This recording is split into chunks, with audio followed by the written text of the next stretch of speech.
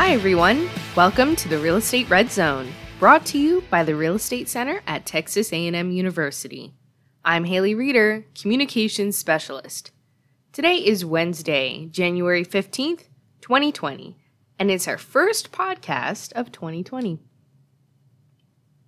On this day in 1841, the Houston and Austin Turnpike Company was chartered by the Congress of the Republic of Texas to lay out a road from Austin to Houston. The road was to start at Houston, cross the Brazos River within 5 miles of San Felipe de Austin, and continue from the river on the most practical route to Austin. The work was to start within 12 months and be completed in 5 years. This initial turnpike company was followed by the chartering of some 50 such companies between 1841 and 1905. Early roads often were mere rocky trails or mud streams. Courses were longer and less efficient as they zigzagged and sharply turned around hills, large trees, and boulders. The advent of the automobile in the early 1900s led to a dramatic change in the attitude toward highway development in the nation and in Texas. Now, onto today's podcast. For years, Texas has enjoyed a reputation as an economic powerhouse.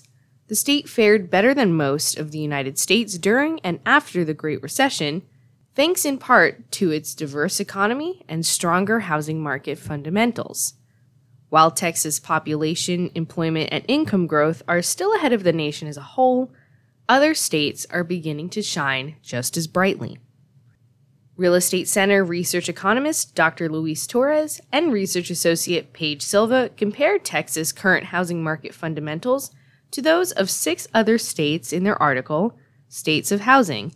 Does Texas still have the edge? They join us today to talk about their findings. Thanks for being here. Thank you for having us. Same.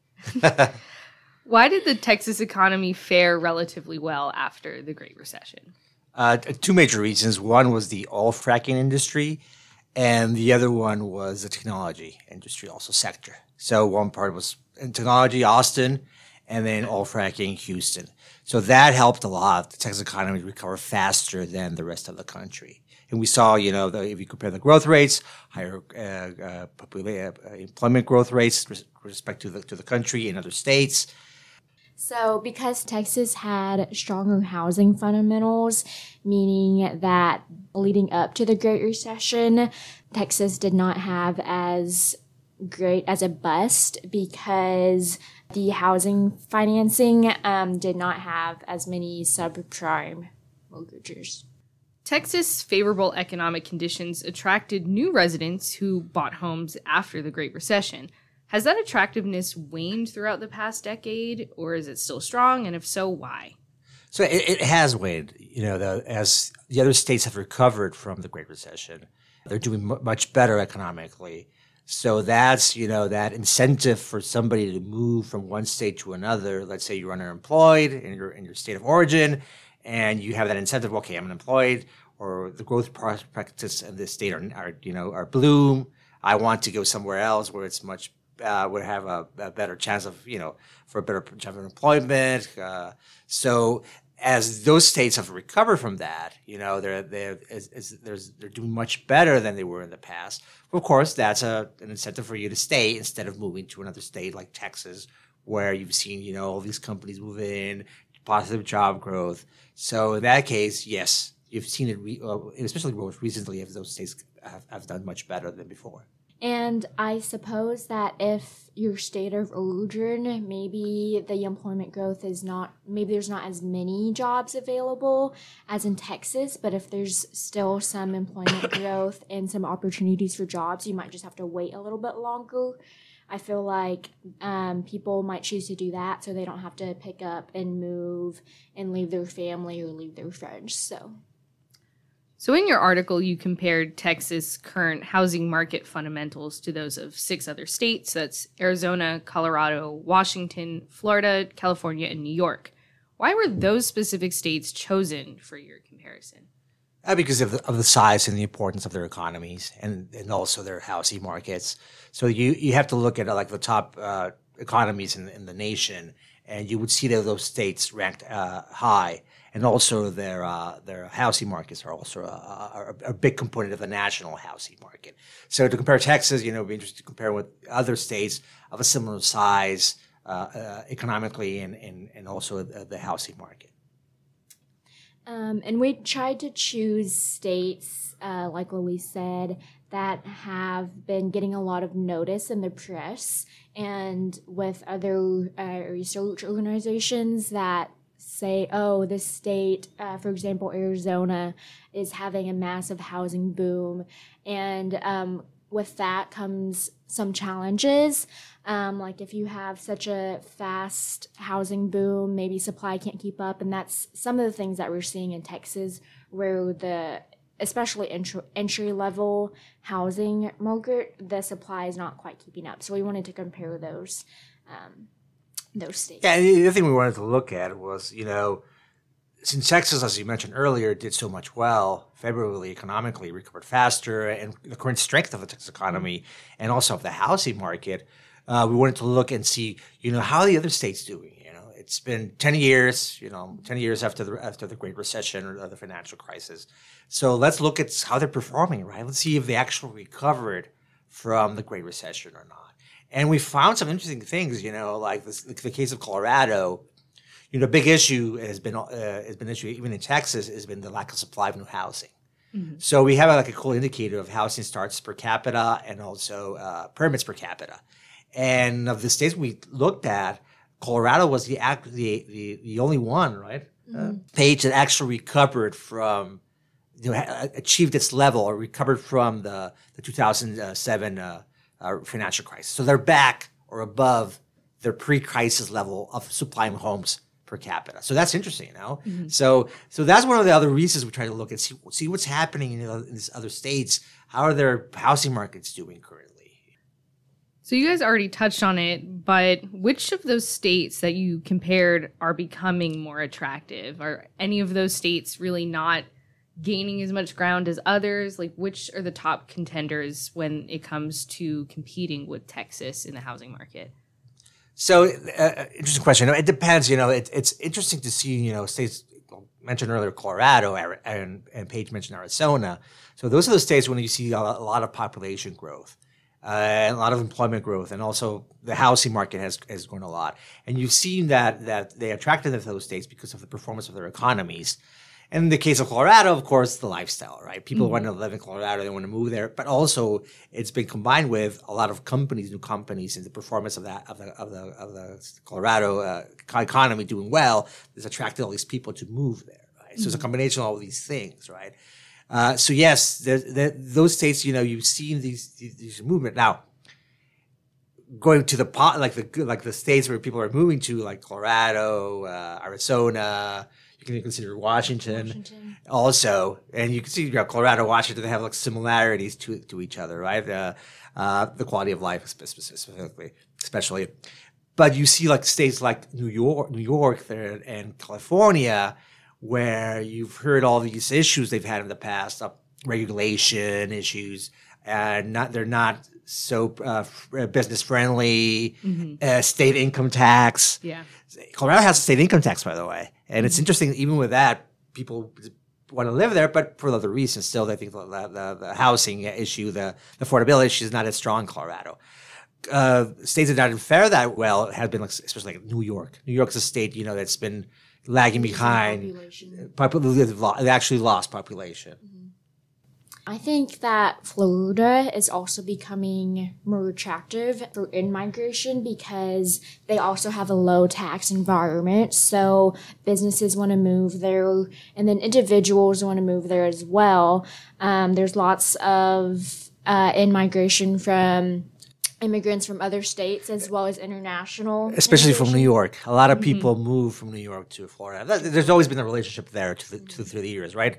Yeah. Florida was the vacation spot of the New Yorkers, right? Mm-hmm. So there's always been, they move from New York, they live in Florida, they're in the summer, but now, given what's happening, especially, the changes in federal taxes, where you can exempt the state income tax now, that created a big incentive of, I'll move from that state where I can't deduct my income, my state income tax. I'll move to states where I don't have to actually pay a state income tax. And states like Texas have won that, right? Mm-hmm. So.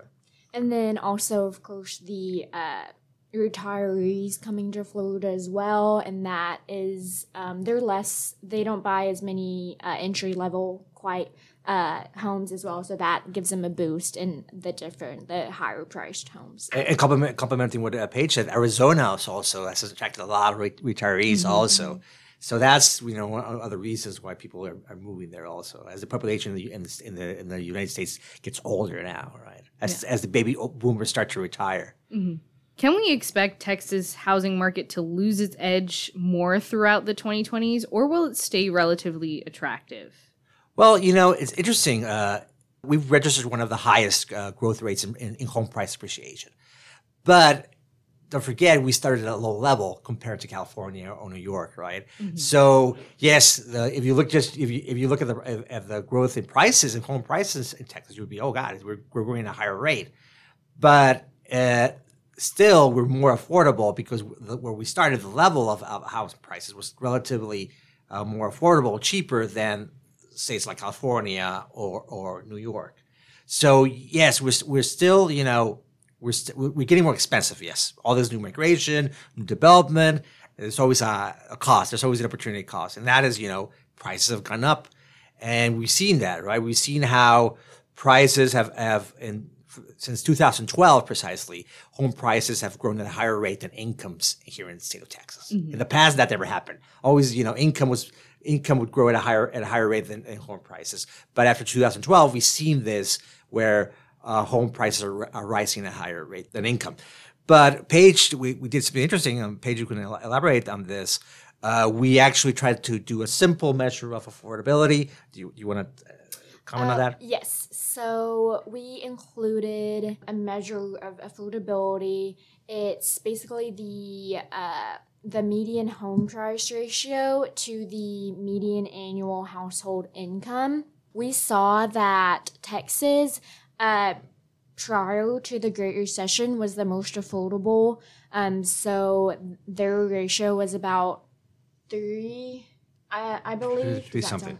3 something, meaning the median home price is only 3 times as much as the median annual household income. And even though that has increased, not so much, but it has increased a little bit since the Great Recession, Texas is still the most affordable. Yeah, so California presently, as of 2019, has a ratio around 8. Another one of the states that we see has a housing boom right now, lots of housing sales, is Arizona, but Arizona is still not as affordable as Texas. Texas remains the most affordable state in this analysis. Yeah, and the other thing we did was, we looked at, we kind of used a procedure. We've done it here in the center in the past. We try to actually estimate what would be the actual, what actual home prices would be, right, based on fundamentals. So what we did is we kind of try to estimate the home prices in the state of Texas, and we did it for all the other states we analyzed in the study, mm-hmm. and try to say, what would be the actual price of the actual home price based on supply fundamentals, building permits, population growth, and also housing demand, population growth, employment. So we try to look at all these factors to see if what would be the estimated price. And what we saw, interestingly, that in the case of Texas, there's going to be like currently the estimated price is actually lower. The prices should be in the market currently is lower than what is actually happening right now.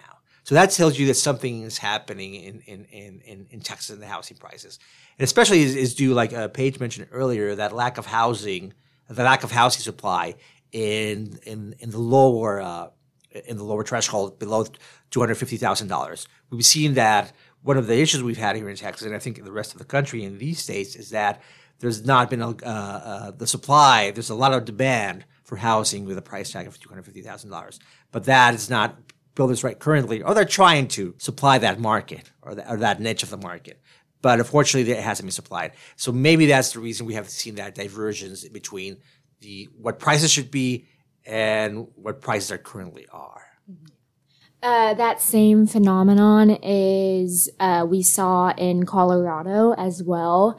The actual home price is higher than what our model estimated that it should be according to the housing. Yeah, and the it's a simple model and it's a good model. It's a good indicator. If you go back before the financial crisis, you go back through time, you go back to the 90s or 70s, you can see that the model actually does a good job of tracking what prices should be and what prices are. And you can see especially, it did happen in Texas, interestingly, in the model, to the run-up of the financial crisis to 2008, 2009. But you would see it in other states like California, New York, and Florida, where there was a divergence between those actual and estimated prices. And then after the financial crisis, you can see right now that they're basically the same values. Mm-hmm. Uh-huh. So looking forward into the 2020s, Texas, as of the third quarter 2019 state GDP numbers were just released. And so we see that Texas is leading the nation in GDP growth at 4%, and this is above the nationwide average of 2.1%.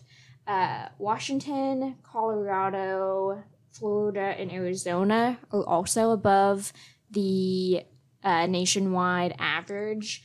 But then we see that California and New York are performing below. So that is a good indication of how the economy might compare in 2020. No, and the interesting part of that is you think about it, Texas recently outperformed the other states, was ranked number one, like Paige mentioned, in the nation. And it's in a time where the oil industry is not doing well, right? It's not like, we're the oil boom right now. We're back in an oil boom like before 2014 so right now, actually, so that shows you also how the Texas economy has diversified from just being, we're just oil, right? Texas is just oil. No, we're more than that. And you can see it in the numbers where you can see right now the oil industry is not doing well, but we still achieve the highest growth rate in the nation because of other sectors that we have diverged from that are doing well. An interesting fact is Houston has diversified more into the hospital and medical realm as well. Well, thank you guys for being here. Thank you for having us. Thanks. Thanks again, Luis and Paige. We posted a link to States of Housing, Does Texas Still Have the Edge? On our podcast webpage and in the YouTube description box. This article is featured in the January 2020 issue of TG Magazine, which is out now. You can find this article and more on the Real Estate Center's Research Library. It includes a wide variety of economic reports and research articles. Our latest include our new quarterly apartment report, soil health practices, water resource issues, Abilene's housing market, micro markets, and more. We included a link to the research library on our podcast webpage. That's going to be it for today's podcast. If you want more from the Real Estate Center, head to our website. That's www.recenter.tamu.edu. There, you'll find the latest data, research articles, blogs, news, and more. To stay up to date on when articles are published on our website, follow the Real Estate Center on social media. You can find us with the handle @RECenterTX on Facebook, Twitter, LinkedIn, and Instagram.